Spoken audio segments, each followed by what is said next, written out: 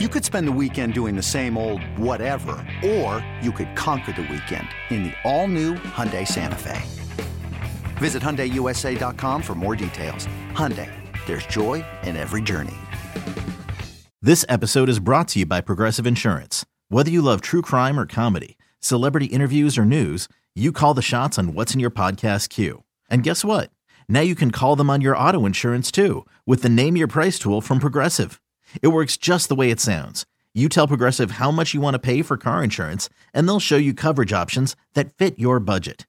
Get your quote today at Progressive.com to join the over 28 million drivers who trust Progressive. Progressive Casualty Insurance Company and Affiliates. Price and coverage match limited by state law. Clap your hands and stomp your feet. You're listening to the Clap Your Hands podcast, hosted by Elliot Shore-Parks and Kyle Neubeck. Here they go. What's going on, everybody? This is the Clap Your Hands podcast, brought to you by Odyssey Sports, brought to you by Sports Radio 94 WIP. A reminder off the top, if you're listening, please hit that auto download button. You get the latest episodes first. Leave those 5-star reviews because, Kyle, it's about to be playoff time. But, man, I come to you today on this pod, just going to be honest off the top, like an emotional, conflicted man. I don't know how to feel about this team right now. I'm hoping this pod can be my free therapy session from you about it, because watching that game last night, I don't know, maybe it's because the Phillies got swept too. I'm very much thinking about expectations versus reality, when to panic, when not to panic. But man, that game versus the Bucks was not what I was hoping for. It was not the night I expected to get out of what felt like the night Embiid could have wrapped up MVP. Yeah, I mean, it's one of those where you could easily get swept up in it and be like, oh man, they clawed back into it, but they were never really in that game. They had this awful start to the game, and you start doom spiraling like Milwaukee's looking better to end the season. And Embiid has had not a rough, but like a subpar past week or so. And they're going to probably lose to the Celtics now on Tuesday. And it's just doom and doom and doom.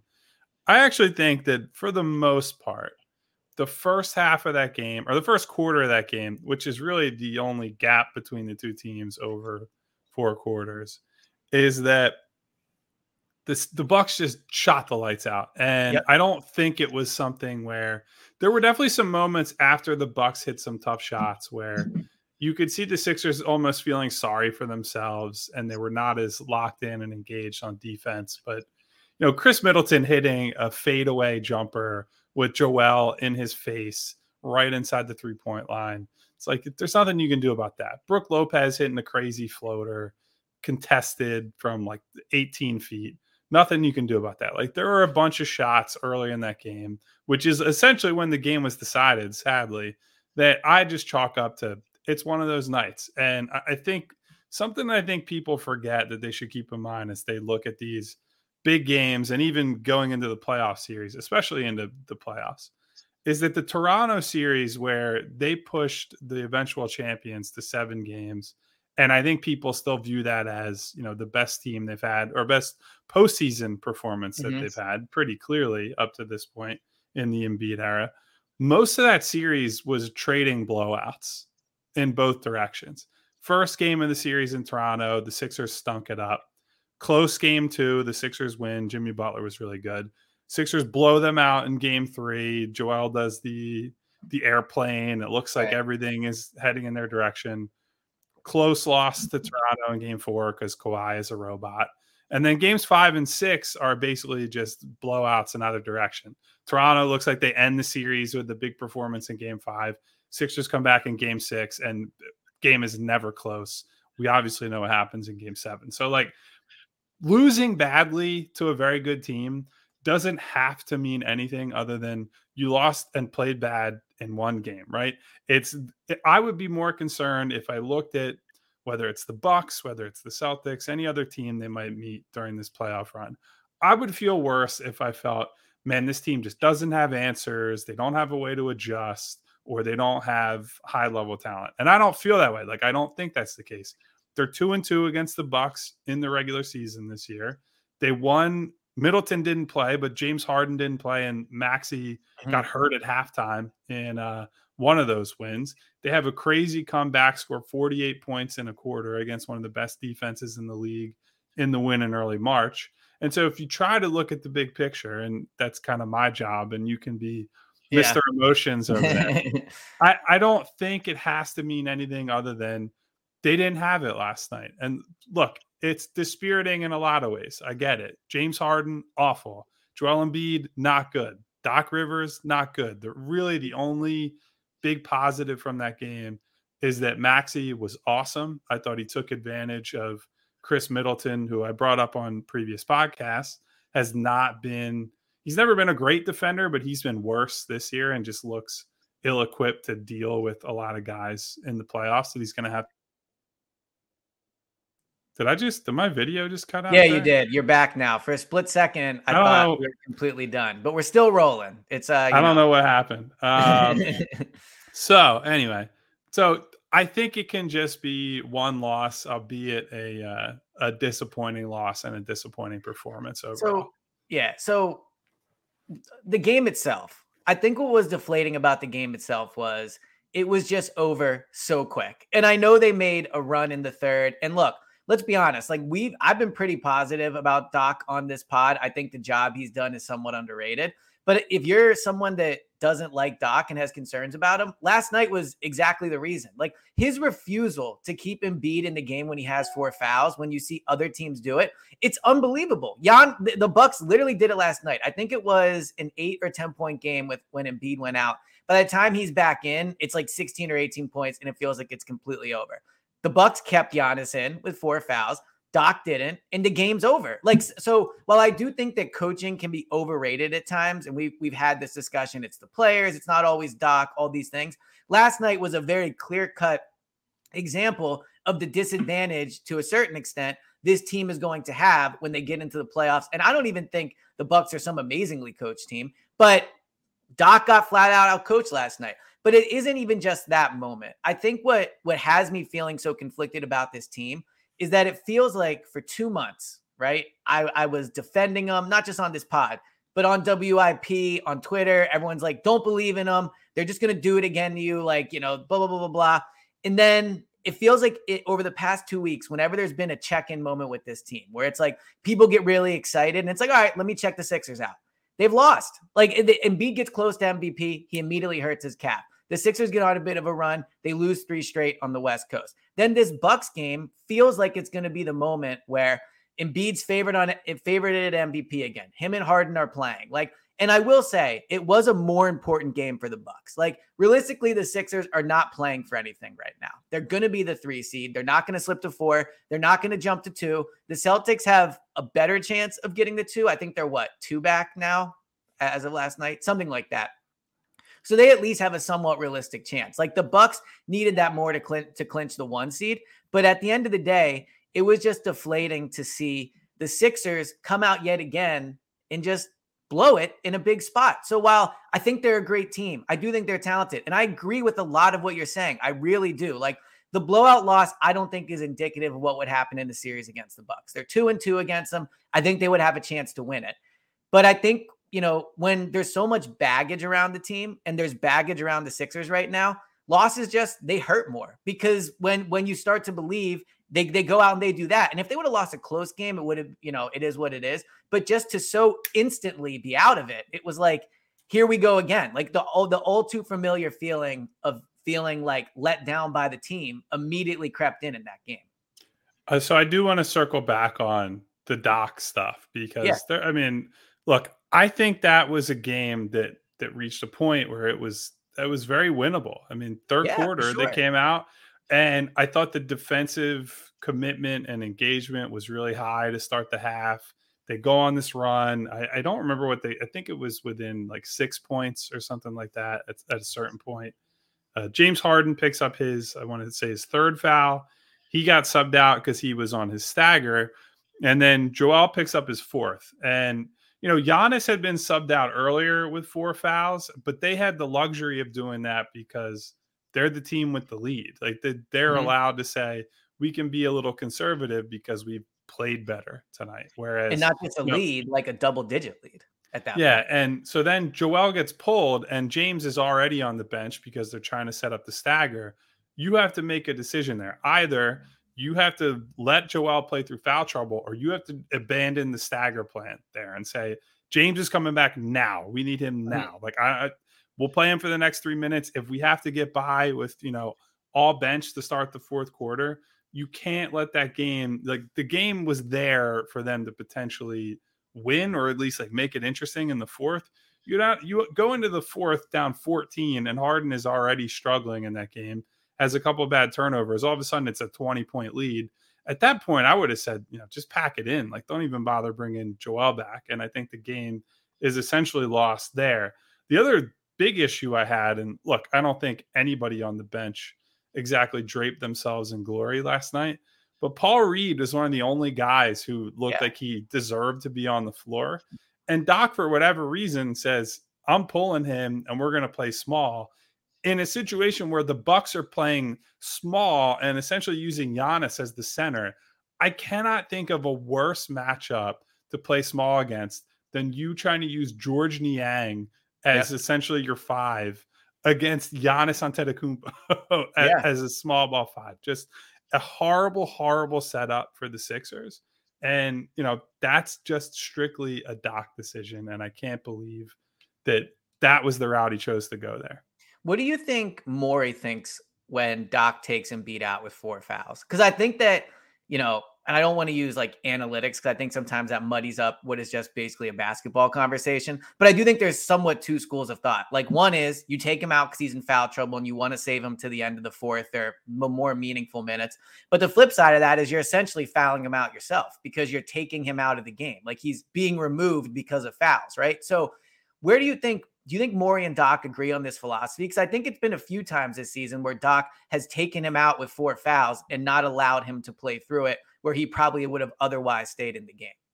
If I had to guess, the answer would be no, they don't agree because, as you say, if you get taken out of a game and you miss 10 minutes or 8 minutes or whatever amount of time it is, isn't that in many ways worse than if you foul out with like 3 or 4 minutes left in the game? I understand that the final 5 minutes of a game are, heavily scrutinized. They slow down. And so that's when you need your best offensive players. And, Joel is more valuable there than maybe at the end of a third quarter where they can just get away with, Paul Reed against bench lineups.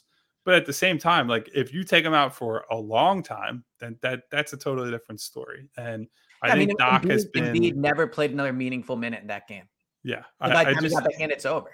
I just think that Doc is too conservative in general with that stuff. So especially with Joel, where Joel is not a guy who fouls out all that often. Like I know he's been in foul trouble more recently. And I actually think that's kind of an interesting subplot heading into the playoffs is, does this impact, his style of play? And is he able to play as hard as he wants to and the team needs him to be the best version of himself in the playoffs? I think that's an interesting question. But what does what impact? Like just the fact, like why do you think he's getting foul trouble? I don't know what the reason is exactly, but clearly he's been in the crosshairs of the officials a bit more recently. He would have fouled out of the Cavaliers game they won, if not for getting a little bit of a generous call from the officials there. So I think it's somewhat interesting that this is happening because I think the reputation for him is he gets every call and blah, blah, like he's a free throw merchant and all that, but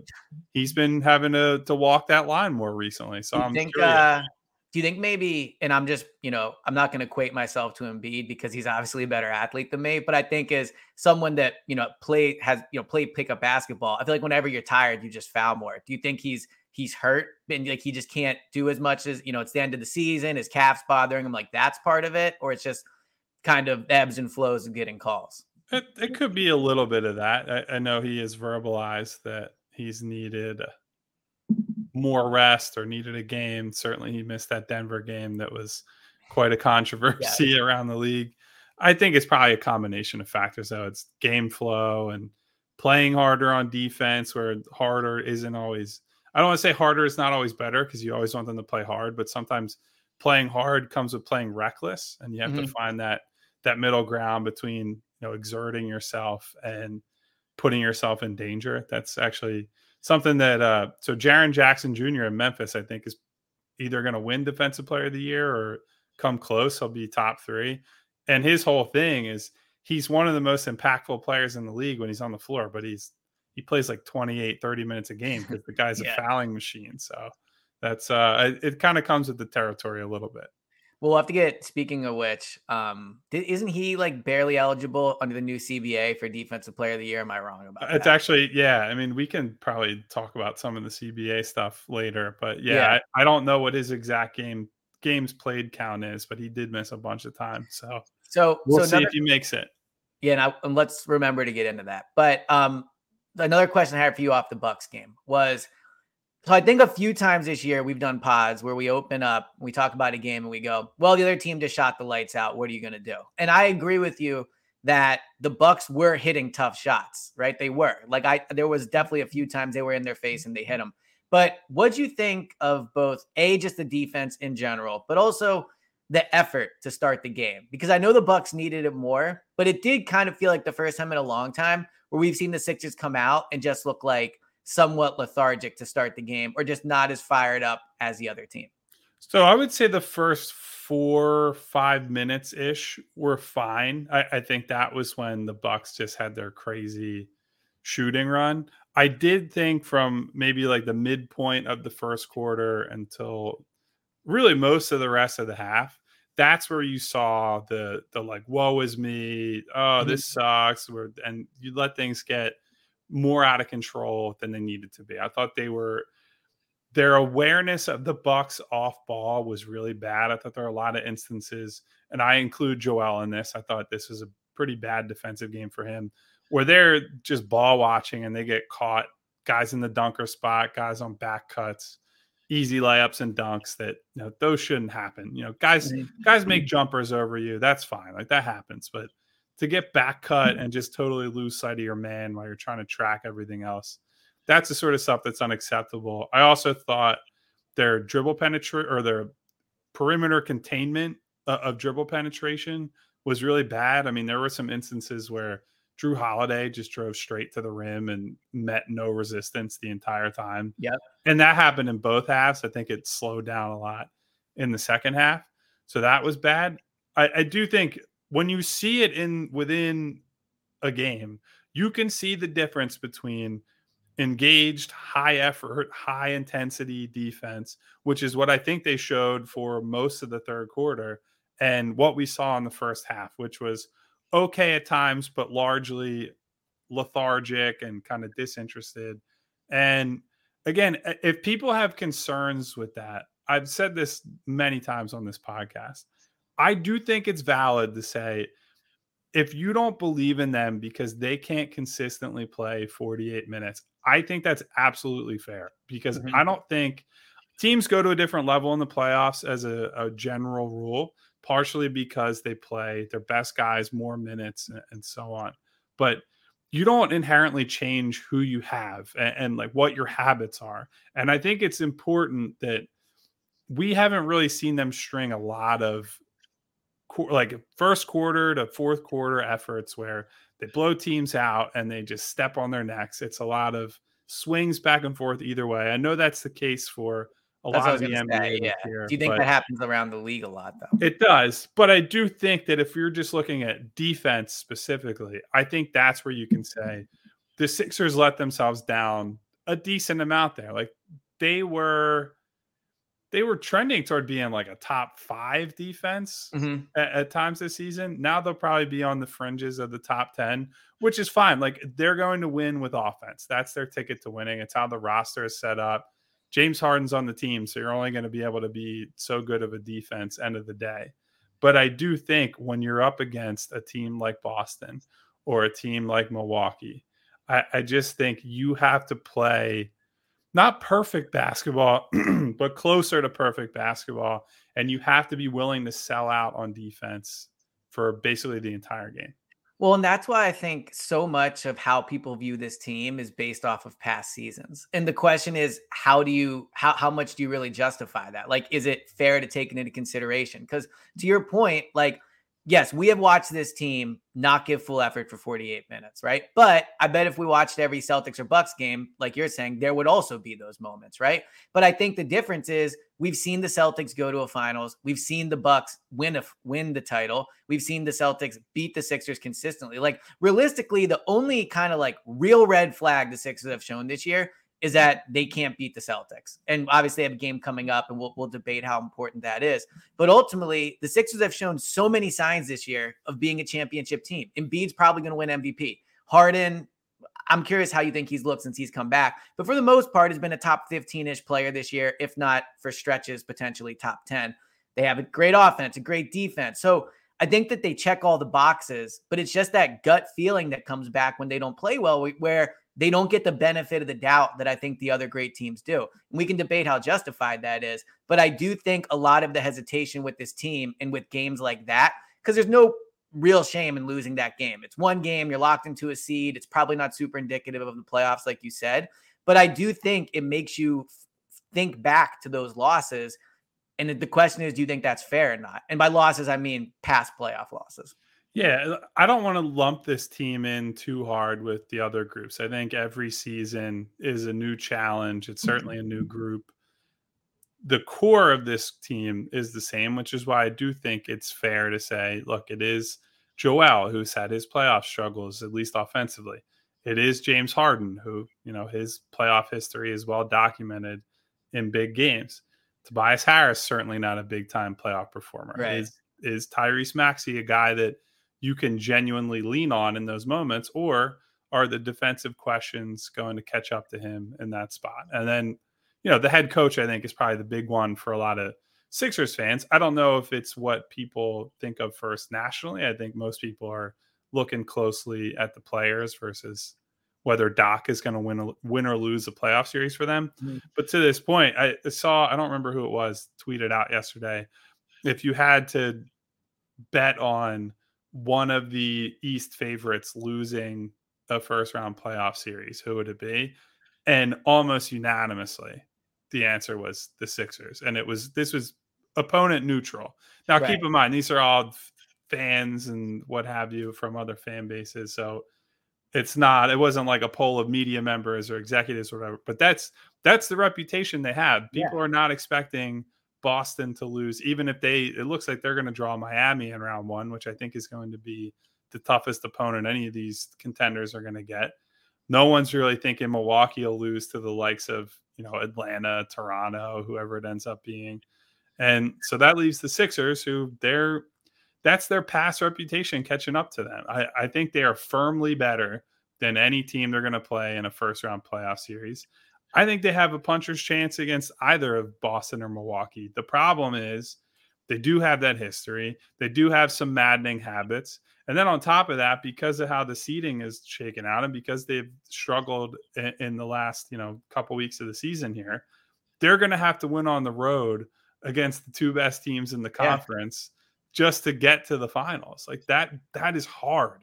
If they had gotten the two and you at least have home court through round two and, maybe that's a coin flip series against Boston, that I think inspires some hope. It's like, all right, if it's a game 7, if this is a tight series as we think it should be, they at least have home court on their side. Historically, that's a big leg up. Now they just have to straight up be the better team than both of Boston and Milwaukee back to back on the road. And that's a tough ask of this team. Yeah. I mean, it's a tough ask of any team. Like, it's funny you mention how other, that poll where people pick the Sixers. It is funny how many of my friends text me whenever the Sixers struggle and are like, here we go again. Like, told you they weren't. Like, I was at the owners meetings and I got in this heated debate about whether the process worked. Like, people are just like ready. There was another one online yesterday. I saw somebody saying that they tanked for 7 years. eBay Motors is here for the ride. Remember when you first saw the potential? And then through some elbow grease, fresh installs, and a whole lot of love, you transformed 100,000 miles and a body full of rust into a drive that's all your own. Look to your left. Look to your right. It's official. No one's got a ride like this. there's nothing else that sounds like, feels like, or looks like the set of wheels in your garage. With over 122 million parts, you can make sure your number one ride or die stays running smoothly, so there's no limit to how far you can take it.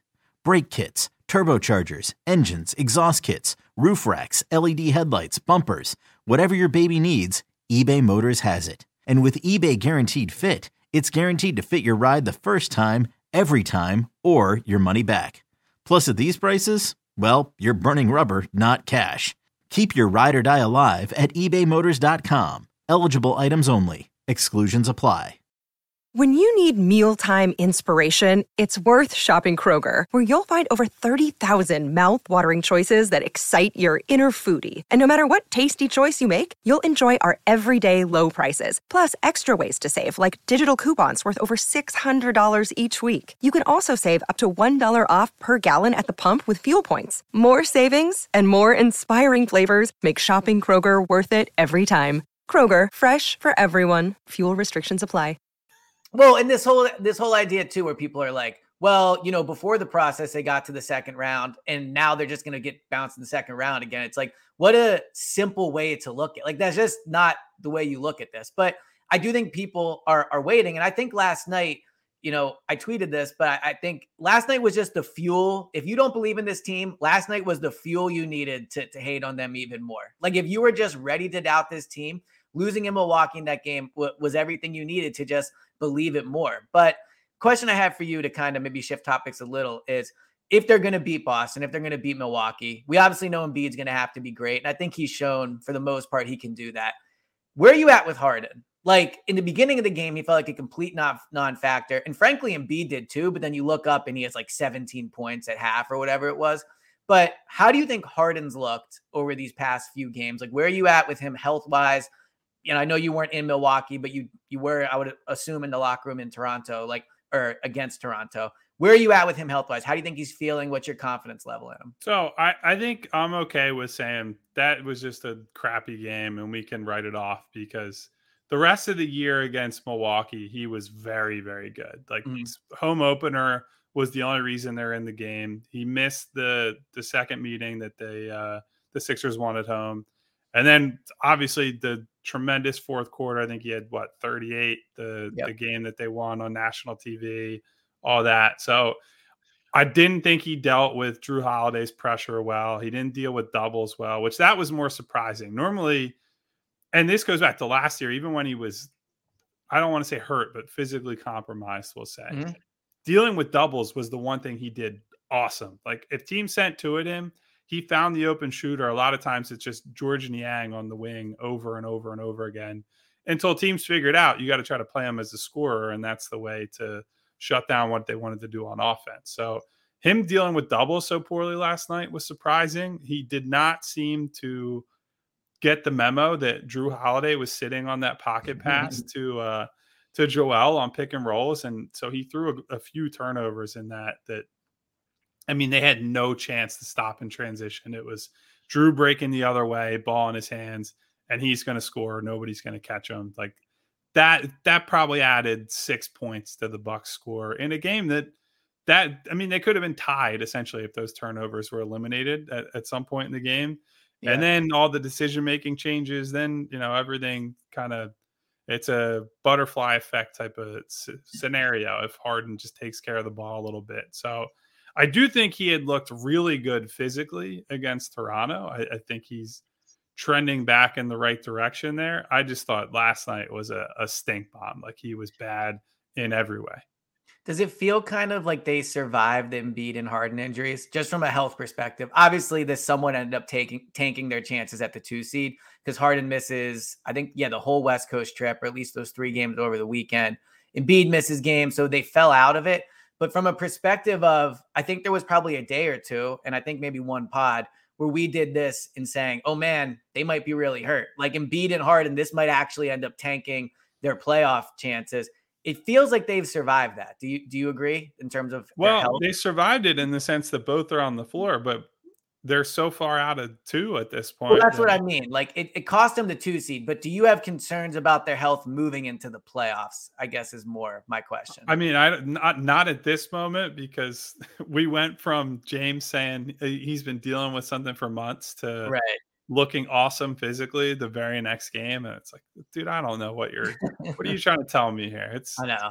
him and Joel with the health stuff are just impossible. Athletes in general, like I've been at so many Eagles games where after the game, the guy's like not in a boot. I'm talking to him. He's like, yeah, I'm fine. I'll probably practice on Wednesday. And then he goes on IR Monday. Like as much as athletes have the best feel for their body, I think they also are probably the most in denial sometimes. So it's just very hard to ever get, I think, real accurate answers from them about their own health. It's, some of it's just macho nonsense. Yeah. Like, oh yeah, I'll be fine. And it's like, actually, bro, you broke your foot. Or Yeah, exactly. It's like, no, you're not fine. And it's okay to not be fine. Like you broke Yes. a bone or you have a muscle issue or whatever it is. Like you Yeah. can take some time to get your body right. That's not under the perfectly new acceptable. CBA they can't. But yeah, we'll get into that. I But guess so the Harden and Embiid thing, you feel pretty good about them. The next question, this is kind of what we really wanted to talk about on this pod. So there is 5 games left, 4 games left, something like that. They have Celtics, 4 Hawks, games left, Nets, right? So four games left. What's your game plan moving forward? I think the Celtics game for me, I do think there is a not a must-win quality to it, but there is something to be said for at least beating the Celtics once before this season ends. I don't think that shifts the tide in terms of how you feel going into the series. But if you beat them once, you can at least say, okay, we did it. We weren't 0-4 against them. Then there's the flip side of it is they have really nothing to play for. You could argue, why show any type of, I know it's not football, but why show any type of like real game planning in this game to try to win it if you're potentially going to be matched up with them? So the Boston game, but then also the season in general, where are you with just sitting these guys and resting them for 2 weeks or whatever it would be versus playing them in these final games? So I still believe that Boston game means something just from a psychological perspective. And I think that goes up even further because Boston still has something to play for. Like they could, in theory, edge out the Bucks for the number 1 seed. It is possible. So they're going to be revved up for it and all their games the rest of the way, unless Milwaukee clinches that. So I think you should go out there and give it your best effort. Like I don't think you gain anything from just throwing that specific game away, because you go 0-4 against Boston, even if it's a game that you sit everybody, you're not going to have much confidence going into the playoffs. Like Joel has said it before when people talk about it as, oh, they renewed the rivalry and there have been all these series and games in recent years. It's not a rivalry because Boston has kicked their ass over and over again. Like they've beaten them in multiple playoff series. And this season, even when they sat a bunch of their guys and guys were hurt, Sixers couldn't beat them. Yeah, so still beat them. Yep. I do think it's one that you got to go for that one. After that, I do think there are some interesting decisions to make. I kind of think you go all out against Miami and do what you can to keep them locked into the 7. Now, they might end up there themselves anyway. It might not even matter by that point. But if you lock them into 7, then I think the Atlanta and Brooklyn games next weekend are just throw those away, sit the guys, get the young guys minutes, see if Paul Reed can catch Ben Simmons in scoring for the season and fewer minutes played. Yeah. Which I'll get into a stat update on that at the end of the podcast. Nice. That'll be our sign off. So yeah, I think these next 2, if I was them, I'd play them straight up. Just go into those 2 as, playoff tune-up type games. And then Atlanta, who cares? Brooklyn, really, who cares? That's the one where you say, don't show them anything more than you need to, because you will almost certainly play them in the playoffs. And you can basically guarantee that if you lose to them. So you just lock that matchup in and away you go. So I'm conflicted on this because on one hand, I always think prioritizing health is the right move. Not to pull the Eagles into this, but every training camp, there's a debate of, do you practice them hard? Do you play them in preseason games? I know this is a little different, but the games are meaningless to some extent, right? We can debate getting reps together, how much that matters. I do think the MVP is worth playing for. I think the MVP super matters. I think Embiid getting it would be really, really big for him, really big for the fan base. Like, I got into this side debate with people. So for me, for my personal sports experience, Iverson winning MVP is one of my favorite sports moments. He was my guy growing up. Do you think an MVP can mean just as much to somebody like as a title? Like, do you think that Embiid winning this MVP will feel in some ways like the culmination of them winning it all? Like, it feels like such a battle they've been in that if Embiid can win this, I think it would be a huge emotional boost for the team. I don't think it's anywhere close to a title, but I do think to that point that, if he wins it, suddenly all the like Eeyore, oh, Yes, yeah. Balder, like that kind of stuff maybe fades to the background, and that finally gives a bit of individual validation that I'm not saying that Joel needs that, but to finally get over that hump after you've been so close and so close and so close to be number 2 the last couple of years. This year in, as we said in the last pod, perhaps the closest MVP race in the history of media voting. So do you still think it's super close? Huh? Do you still think it's super close? I do. I mean, like, I think part of the reason I think it's super close is it didn't seem like that Bucks Sixers game had many eyeballs on it last night. Like, it was not a prime time national TV, whatever game. Right. So Sunday I didn't afternoon. see people were talking about fucking wrestling, which always drives me insane Dude, on social media. I'm like, maybe we can get into that end of the pod too. Well, it's so funny on the timeline because I think like you can tell on Twitter sometimes when everyone's watching the same thing, and so you can just tweet like amazing, and everyone knows you're talking about a certain game. It was so funny last night. I'm seeing all these tweets like, "What a twist! What a like," and I'm like, "What game are they watching?" And it's WrestleMania or whatever. But yes, it didn't seem like it was. I'm gonna save my wrestling take for the end of the podcast. All right, I'm gonna totally do that. But yeah, so like it didn't, at least this is my perception. I don't know if, and I didn't see anyone posting about, big odds swings or any kind of like strong takes about the game. I don't think people were even paying attention to it that much. I mean, honestly, the women's college basketball game had way more attention on it than Sixers Bucks, which, say whatever you want about that or why that happened. Well, the taunting debate too dominated Twitter. Oh, what an insufferable. Yeah. Yeah. So anyway, I don't think that game really moved the needle in terms of MVP. So I think it's probably still about where it was. Jokic has missed a couple games in the last week.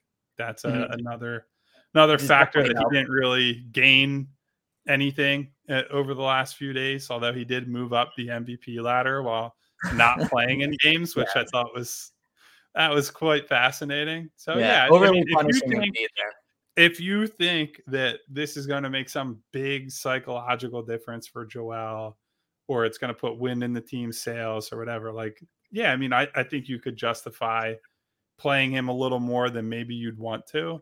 I don't think it's like oh man, he's a champion now type thing. It's still, if he wins the MVP, it's great and it gives him a little mental boost, but that doesn't clear any of the playoff demons. That just is, hey, I was able to finally beat out Jokic. No, and look, obviously a championship, the whole team wins it, the whole city wins it. So there's just a difference to that. But I think what makes people care about a championship so much is that you really care about that team and you follow the struggles of it and you're emotionally invested. And I think more so than other players, like when Bryce won MVP, it was cool, but there was no 2-year debate on whether or not he's being properly recognized around the league. So this feels like a much more emotionally invested MVP than other ones. So at this point, I think he's going to win it. I don't think there's a ton that can swing it. There's only a few games left. Jokic isn't really playing.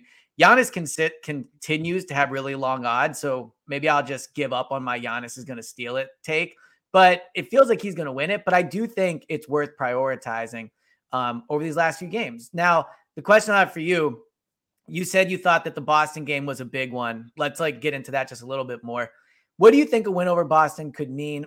Excuse me. And what are you looking for in that matchup? Like, could a win over them swing how you feel about a playoff series? You think this is more just the Sixers would feel good to see a win against a team they've struggled against? I think it's more the latter. I think you just kind of need to get one under your belt because, I mean, transparently, they play in the second round, the Sixers are going to be heavy dogs. Yep.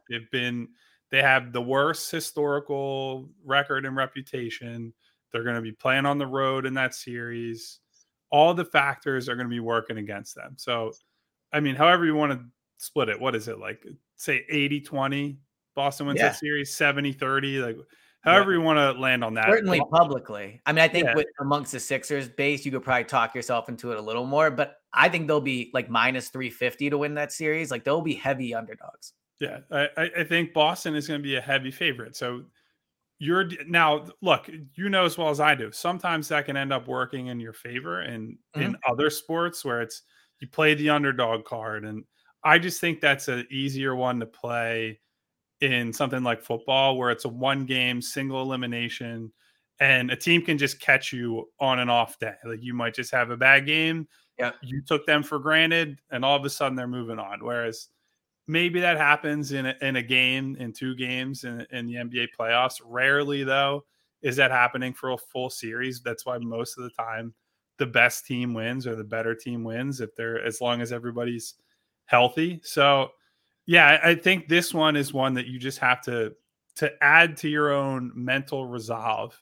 If you win this one and then you go down 0-2 or at least 1-0 to Boston in the playoffs, you're not just suddenly like, well, this is over. Like the sky is falling. They have no way to claw out of this, blah, blah, blah. Like that's why I think you need to get one under your belt because I'm not expecting them to go into Boston game 1 and round 2 and win that game, right? Like you're going to say Boston's the heavy favorite for the series, the heavy favorite to win the opening game at home. What you don't want to happen is for the series to spiral because you lose early and you have one bad loss and the wheels fall off and guys start looking, maybe James starts looking toward the strip clubs in Houston or whatever his summer plans are. Right. And Joel's thinking, why am I doing it with this organization where I've never been able to beat Boston? And that's what you don't want to happen. So you don't want to put too much stock into one game. If they lose, they lose. It's only one game in the standings and the schedule. But I do think it would be nice for them to just add that extra bit of resolve for when it really counts. Well, and I do think athletes really built, I think sometimes it can be portrayed as a fan thing where it's, well, they haven't beaten them and, whatever. The athletes I've been around, like I know there's certain teams where a group of players on one team says this team has beaten us consistently. And it's a huge emotional boost just to beat them. And in football, it's one game. So it's a little different, but think back to, the Sixers in 01, I think it was 2 straight years they lost to the Pacers and then they beat them in 01 in the first round and the Pacers weren't as good. But that series alone, I think was an emotional boost for the Sixers because they're like, all right, we beat the demon that has kind of haunted us for a while. The Eagles in the early 2000s couldn't beat the Giants. And then they got past them and they've just been dominating them ever since. So while it's just one game and it's not going to have an impact on the standings, I agree with you that the result of this game on Tuesday could impact how the Sixers feel after going down 1-0 in Boston if that happens. Like this will be a moment where all of a sudden you go from saying, well, you know what? We lost game 1, but we just beat these guys. They're going to come back home. You could argue that the game before that was really close, the one where Tatum hit the game-winning 3, as opposed to, wow, we're 0-5 against this team this year. And then those frustrations that come with the baggage of past playoff losses really, really start to pile up. Like Joel, for as much as I think he's been extremely mature this year, of course, there's a human element of him sitting there and going, you have to be kidding me. Like, here we go again. We can't beat the Celtics. We're down 1-0. Who knows how that game plays out? So, yeah, I think emotionally, this is a really big game for the Sixers. And I think to how I kind of started this pod, there's certain moments in the season where a large portion of the fans check in just to like say, all right, this is a big game we'll watch. I think this is a big one from that too, from just the fan base gaining confidence back in this team after watching them just get smacked around by Milwaukee. Well, and think about too, I don't know if you remember this game specifically. In 2019, again, they lost in round 2, so it's not like this powered them to a title or anything. Right. But end of the regular season 2019, they played Boston in Philly late in the year, and they won in a way that was Jimmy was like the guy on the floor down the stretch of that game.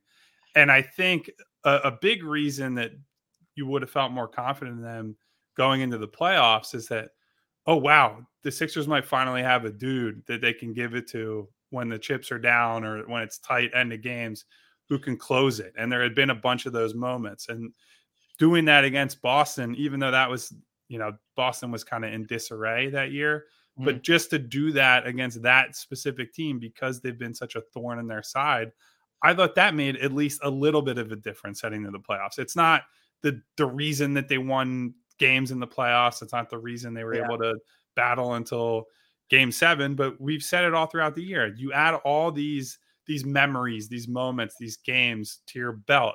You beat the Nuggets with a comeback. You beat Memphis despite Embiid having, a poor game. You beat Milwaukee with a big comeback. You have all these things that are just like in the back of your mind as you're in a huddle down 10 with like 8 minutes left. And you say, all right, we've done this before. We've been here before. And I think one more you could add to that is just simply beat the Boston Celtics. Like I know it's been such a problem for them this year and historically, but that would be another one of those moments that you say, look, this is going to help them down the road, even if it's just a little bit. And this game does feel like the last real game of the regular season, like the last chance to really kind of get things going. Now, the ending with Brooklyn, Miami is interesting because you can somewhat dictate who you might play. Maybe it seems like it's probably going to be Brooklyn, but you do have a chance there to potentially dictate things.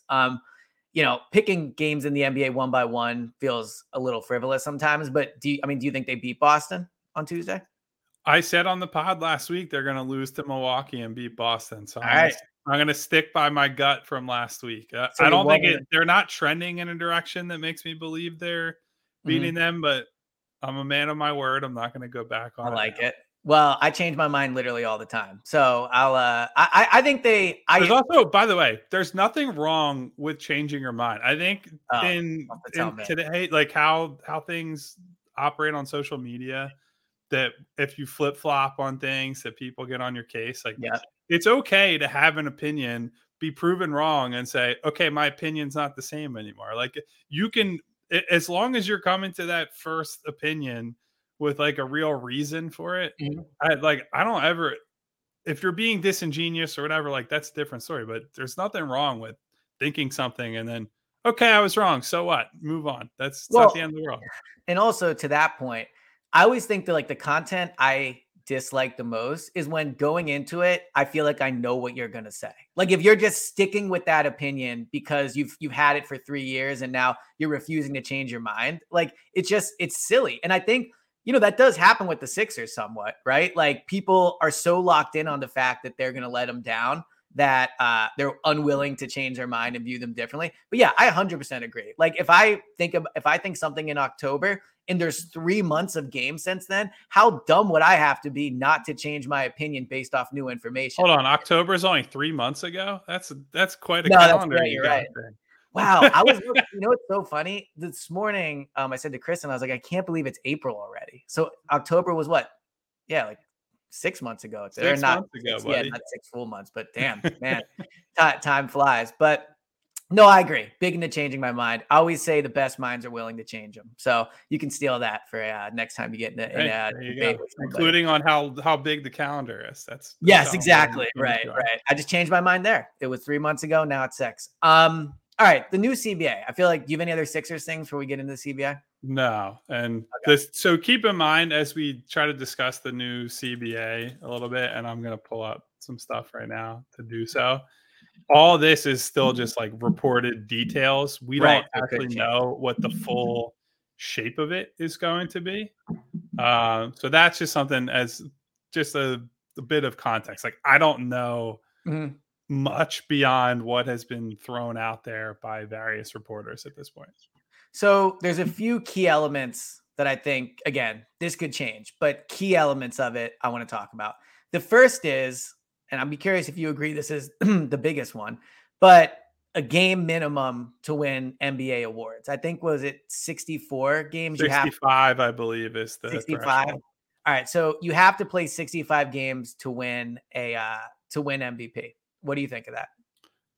It already effectively existed in the first place. So I think it's bad in the sense that look, if just a bunch of guys miss games for whatever reason, then you don't have the ability to say, all right, this guy's 64 was more valuable than this guy's 64. Like, I think it should be, I don't think it should matter for things like All-Star. I think that's just whoever people want to see and all that. That's great.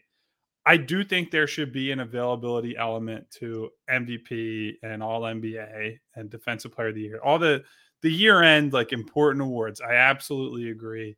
But it always has existed. There has not been an MVP. And maybe Joel is going to buck this trend this year. There has not been an MVP to play less than 70 games in a full season since Bill Walton did it in the 70s. And that was a really unique case. They were coming off of, the Blazers had won the title over the Sixers, by the way, had won 4 straight games in the finals. And they came out to start the next year and looked even better. Walton was like very clearly the best player in the league. I want to say when he went down, they were like 42-10 or something crazy record wise. And so that was like, I get it. I understand why you give it to him there. It just doesn't happen. They always throw, like with Joel specifically, we've heard over and over again, availability is a problem for him relative to, Jokic, or not Giannis this year, because Giannis, I think, has actually played less games than Joel. But so I just think it's trying to solve a problem that doesn't actually exist when it comes to the awards voting. Now, I guess you could say this just takes it out of the media's hands. You don't even factor in the availability part. Either they hit the qualifier or they didn't. And so that's freeing in some ways. But I still think if a guy plays 65 versus 80, I do think there are still going to be people who say the guy who played 80 is just more valuable. And that's still going to be a thing. So and honestly, my big complaint on the details I've seen about the CBA in general is that they're fixing problems that don't actually exist in reality.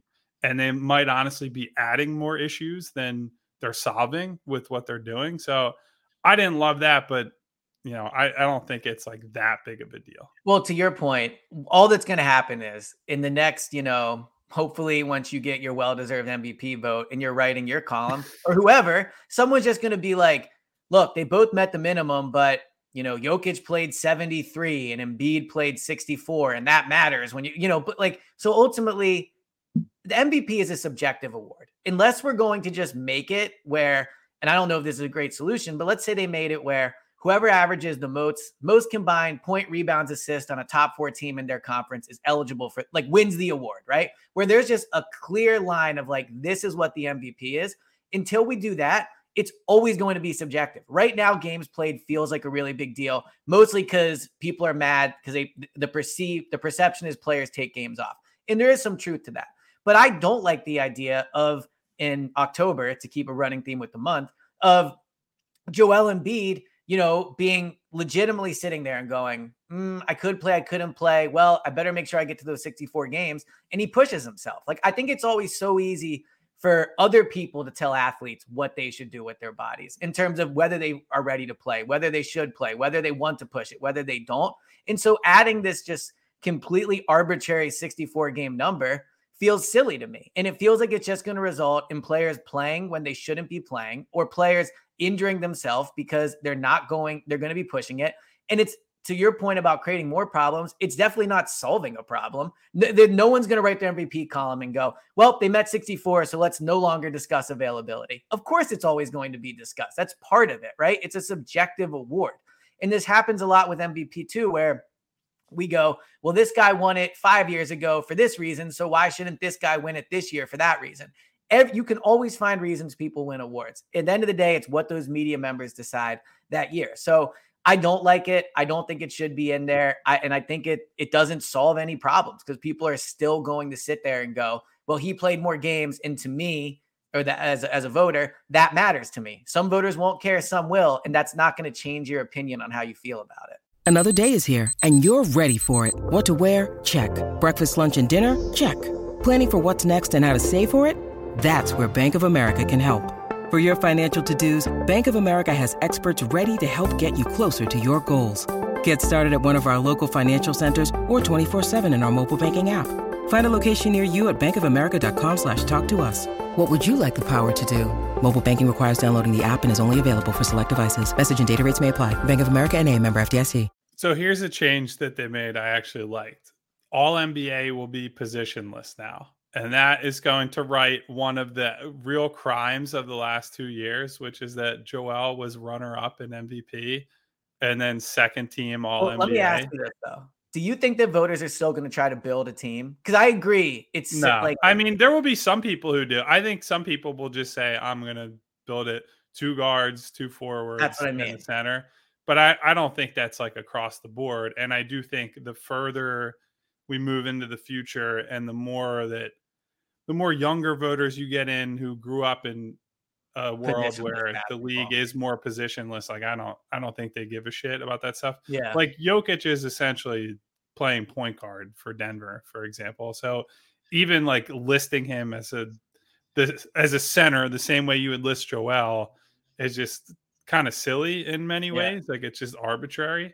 So I do think there are some maybe more old school people or even like former players that are from, more recent eras, but not part of the era that's this like shape shifting, Mhm. every guy is 6'8" and above type league, that they'll say, no, I want a guard on my team, and they'll vote it that way. But to at least give them the option so we don't run into this false choice where it's either, well, I have to pick Jokic or I have to pick Embiid, when like very clearly these guys are 2 of the top 5 players in the regular season in the league easily. They've been the top 2 MVP guys now and likely for the 3rd straight year in a row. So to say that one of them is not worthy of first team All NBA is just a really silly thing that I'm glad that they're fixing, in the sense that now you can at least make that choice. I agree with you. It'll be interesting to see if there's some years where it's like 5 guards or however it plays out. It should just be the 5 best players. I think that's what makes the most sense. Super quick tangent. You said Jokic is definitely one of the 5 best players in the league. I'm curious, if you were a GM and you're sitting there at 5 in a draft of all the players, would you take Jokic as your first pick at 5? At 5? Yeah, like so I'm saying, so 4 players have gone. Let's say it's in some order: Embiid, Giannis, whoever, to Luka, whoever. Like, do you actually think Jokic is valued as a top 5 player, and like where he would so? go? Yeah, I mean, Yeah. look, he would not, for playoff specific reasons, I would have my concerns about him. But if you just get down to brass tacks, he makes their offense so good that Yeah. in the regular season, their defense doesn't even really matter that much. Like they outscore teams by so much with him on the floor that it neutralizes all the defensive concerns.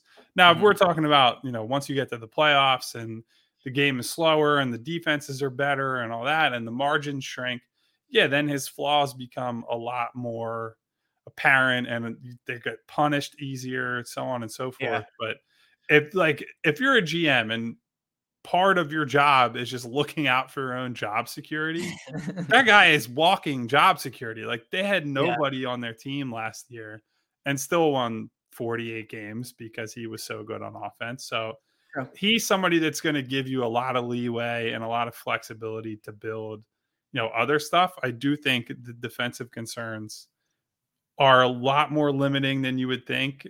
And as far as roster building goes, but yeah, like I think you'd have to be a pretty big hater and of Jokic to say that you're not taking him up top on 5 5 after he's averaging like a 24, 25 point triple double on the number 1 seed in the West. No, you're probably right about that. But so the other part of the CBA that I thought was interesting was that players are now going to be allowed to invest in teams, both NBA and WNBA teams, right? I'm not mistaken. Was that not reported? And they're also allowed to invest in sports gambling, which is where I think it really is like going off the rails. And that's not to disparage sports gambling or anything like that, especially anyone who'd be sponsoring our wonderful podcast. But I am pretty concerned about where this is going, where it's like. So I actually think players should be allowed to gamble. This might turn into like a 15-minute debate, but I just think there's this perception that if they were allowed to gamble, it would, they'd be throwing games and all this stuff. Ultimately, their job security matters, I think, more than the bets they would place. But in terms of investing in teams, like am I reading this right or understanding it that you could be an active player in the NBA and have an investment in a team? Like the Sixers could It give seems Joel. crazy. Like I Well, don't what if you really got understand. traded? Like, what if you had an investment in the team and then you got traded? It's a great question, Right? Elliot. Like, I what wish would you I had do? an answer Like, for you. you're a We'll part have to owner of see the what the Sixers playing actual. for the Lakers. It might. So the way it was worded, it might be a thing where you're more investing in. I'm trying to think of what to compare it to. Like, say you're investing in the stock market in like an index fund where it's a bunch of different. It's like maybe Right. there'll be like an NBA index fund, and it's more like that. You're not. So it's not like LeBron's playing for the Lakers, but he's invested in the new Vegas Right. expansion team. It's more LeBron's playing for the Lakers and he has, X% equity in this NBA index fund. And maybe that's how it works. That would make more sense to me than like, hey, I own part of the team I'm playing for and now I just got traded and That's what I mean. I have to liquidate my shares. Or maybe the shares don't go to you until you retire. But I don't even know how that would work either. Like, and I'll be curious to see if it turns into a negotiating ploy. Like, yeah, we can offer you a max deal, but we'll also give you 3% of this. Like how that will play out. So I'd imagine, to your point, once this all comes out clear, like I don't think I'm the first person or we're the first people to think of these problems. I'm sure they've thought about it and what it'll mean. But I thought that one was interesting. The in-season tournament, like, have you seen any reported details on that or how that'll work? It just seems like they're going to play normal games and give them some branding and they'll sell it to sponsors. Like And all the teams? Or is it like, as far as I can tell, yeah, you're going to okay, have pool play early in the season, which I don't know how you make that equal with, if you're just yeah. playing normal games. If the Sixers play like the fucking Charlotte Hornets and the Bucks and Celtics play each other, or the Nuggets and Suns play each other, like those are not equal games that you're Right. considering for. So I don't know how you monitor that. And then, we've had all these discussions about, and this whole games played thing, because the league is pissed about load management and the Yeah. fans are angry about it. And we got to make sure guys play more games. Well, they had literally added an 83rd game to the season for whoever goes to the final. Like, what are we doing? Yeah. The total opposite needs to happen. You need to play less games and for more of those games to be meaningful. And these guys have decided not only are we not going to do that, we're actually going to make sure that the team who competes the hardest actually has to play more games. That's the most absurd thing I've ever heard. What's going to be funny is in like 3 years when we're debating MVP and it's like, well, he met the games required. He was, the most valuable player of the play-in tournament, or, like the, whatever they end up calling it, the Kia playoff, whatever, like tournament. Like people end up dictating these things based off this dumb tournament. Now, if it's a cherry on top. It's, hey, he won that's what I mean. It's another one. Yeah. And then it'll be the like, Adam Silver Cup. Well, yeah, the Adam Silver Cup. What it'll turn into is like at the end of season saying, well, Joel Embiid's not clutch. It's like, well, he was great in the, Kia midseason, whatever. Like, where are you going to, or when we're discussing all-time great players. He is getting a lot of free advertising on this. I know. I'm trying to think of something I see a lot with NBA, but it'll, like, at the end of careers, we'll be sitting here and going, so Embiid never won a title, but he does hold 3 in-season tournament championships. Like, how do you even dictate that stuff? So it'll be interesting to see where that goes. I'm trying to think what other CBA stuff. There seems like the most meaningful stuff for the Sixers seems to be the financial stuff, right? There are changes to how high spending teams can operate. So my basic understanding of it is that once teams are a certain level over the apron of the tax line, you are no longer going to have access to the taxpayer mid-level exception, which is what they used to, or no, they did not use. They used the biannual on Daniel House, and they used the regular mid-level exception on PJ. But theoretically, next year they were going to have, that would be one of their main tools to try to sign somebody. And I don't know why they're doing this other than they're trying to protect cheap ass owners in other markets. It strikes me as something, and there are other consequences too. If you go above this second apron, I believe you're not going to be able to send money in a trade. So Yeah, I essentially, saw you that, can't buy a second round pick. There were some other stipulations as well. So it just seems like this is like giving owners an excuse to cheap out. Mhm. And I don't look, I wish that life and the NBA were a level playing field and every owner spent the same and was willing to spend the same. And all it comes down to was basketball evaluation and things like that. And not, do you live in Miami or is your team in LA? Like Right. stupid shit like that.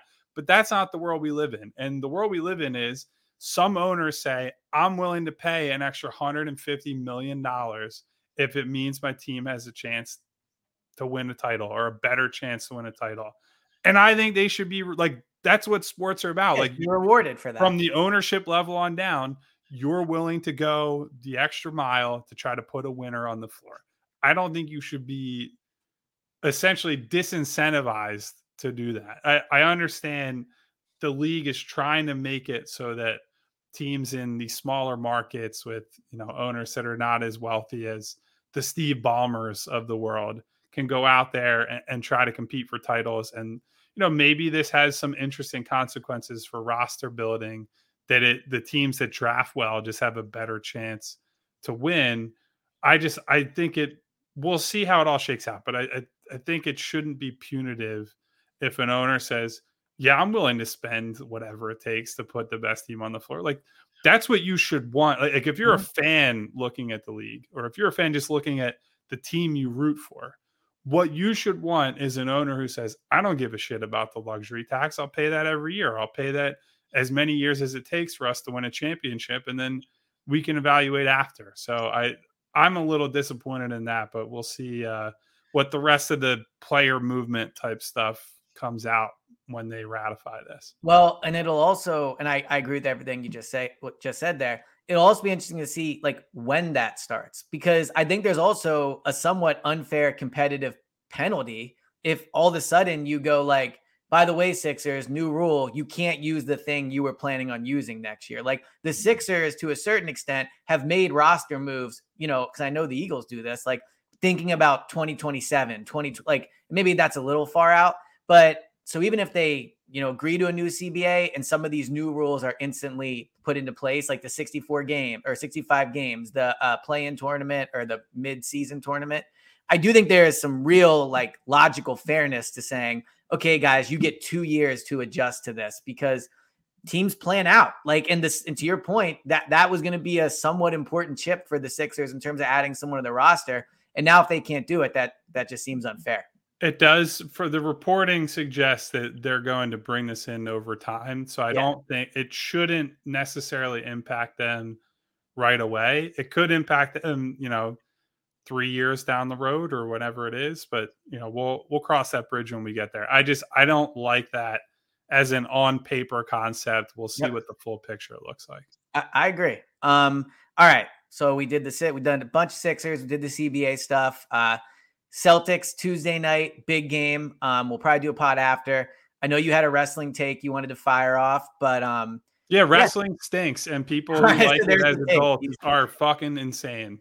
Like maybe I'm just such an outlier opinion among people my age, I think, because I wouldn't say all my friends, because a bunch of my close friend group did not really pay attention to it growing up. But I was one of the only people I knew that never had any sort of wrestling face. Was always just like, this is stupid. Why do you like this? Blah, blah, blah. And I've softened on that a little bit over time, where it's, if people get into reality TV and drama and whatever, it's sort of in that same wheelhouse to an extent. But dude, it feels like it just never ends. It's maybe it's just the people I follow. I need to like cut down on the amount of people I follow on Twitter. But whenever there's a wrestling event, it's absolutely inescapable. And these people are talking about it as if it's like a real sport happening. And don't get me wrong, these guys and women for that matter put their bodies on the line. They suffer real injuries and all that. Like it's a lot more physically demanding than a lot of haters would say, like me.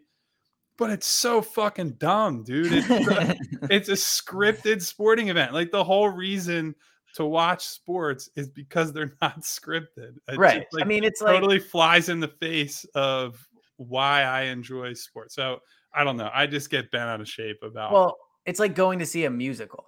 Like, it's no different. Which I saw a musical last week. It was great.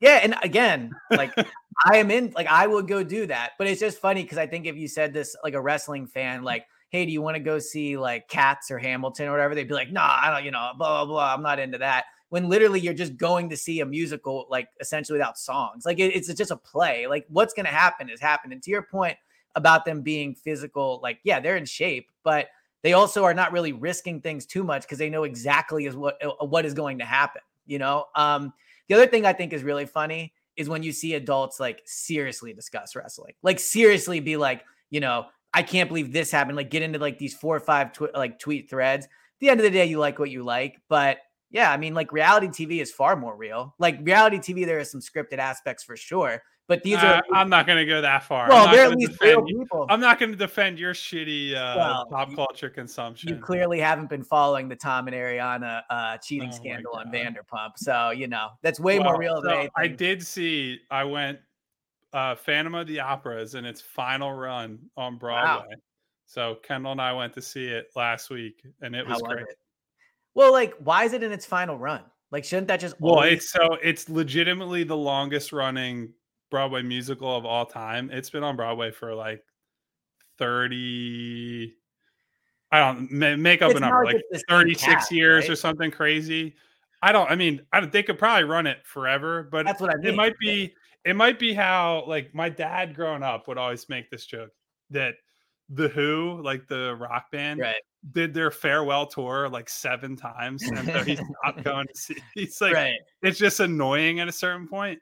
So you could look at it cynically and say maybe they're just trying to play this up for ticket sales and whatever. But I think it's probably they'll take a break for a year, 2 years, whatever it is. As often happens, there will be a revival, quote unquote, and they'll be back. Demand will be back, I will say it was worth going to see. I enjoyed it. All right, well, maybe I'll go check it out. It would be like if they stopped doing like Annie or something. It's like, why? Like, are we going to stop doing the Nutcracker at Christmas time? That just seems, I'm actually pretty passionately, I didn't even know it was happening. And now I'm like, this is the dumbest decision ever. But well, unfortunately, you're not going to be able to get tickets because it ends like this week. Well, we'll see what strings I can pull. But, all right. So this is, and I'm not going to pull strings for Phantom of But, all right. So this has been another episode of Clap Your Hands. We will probably be back, I would assume, Wednesday without knowing anybody else's schedule. But, probably try to get after the Celtics game to talk about that one. So until next time, man. Elliot, Kyle, see you guys in the next episode. See you guys.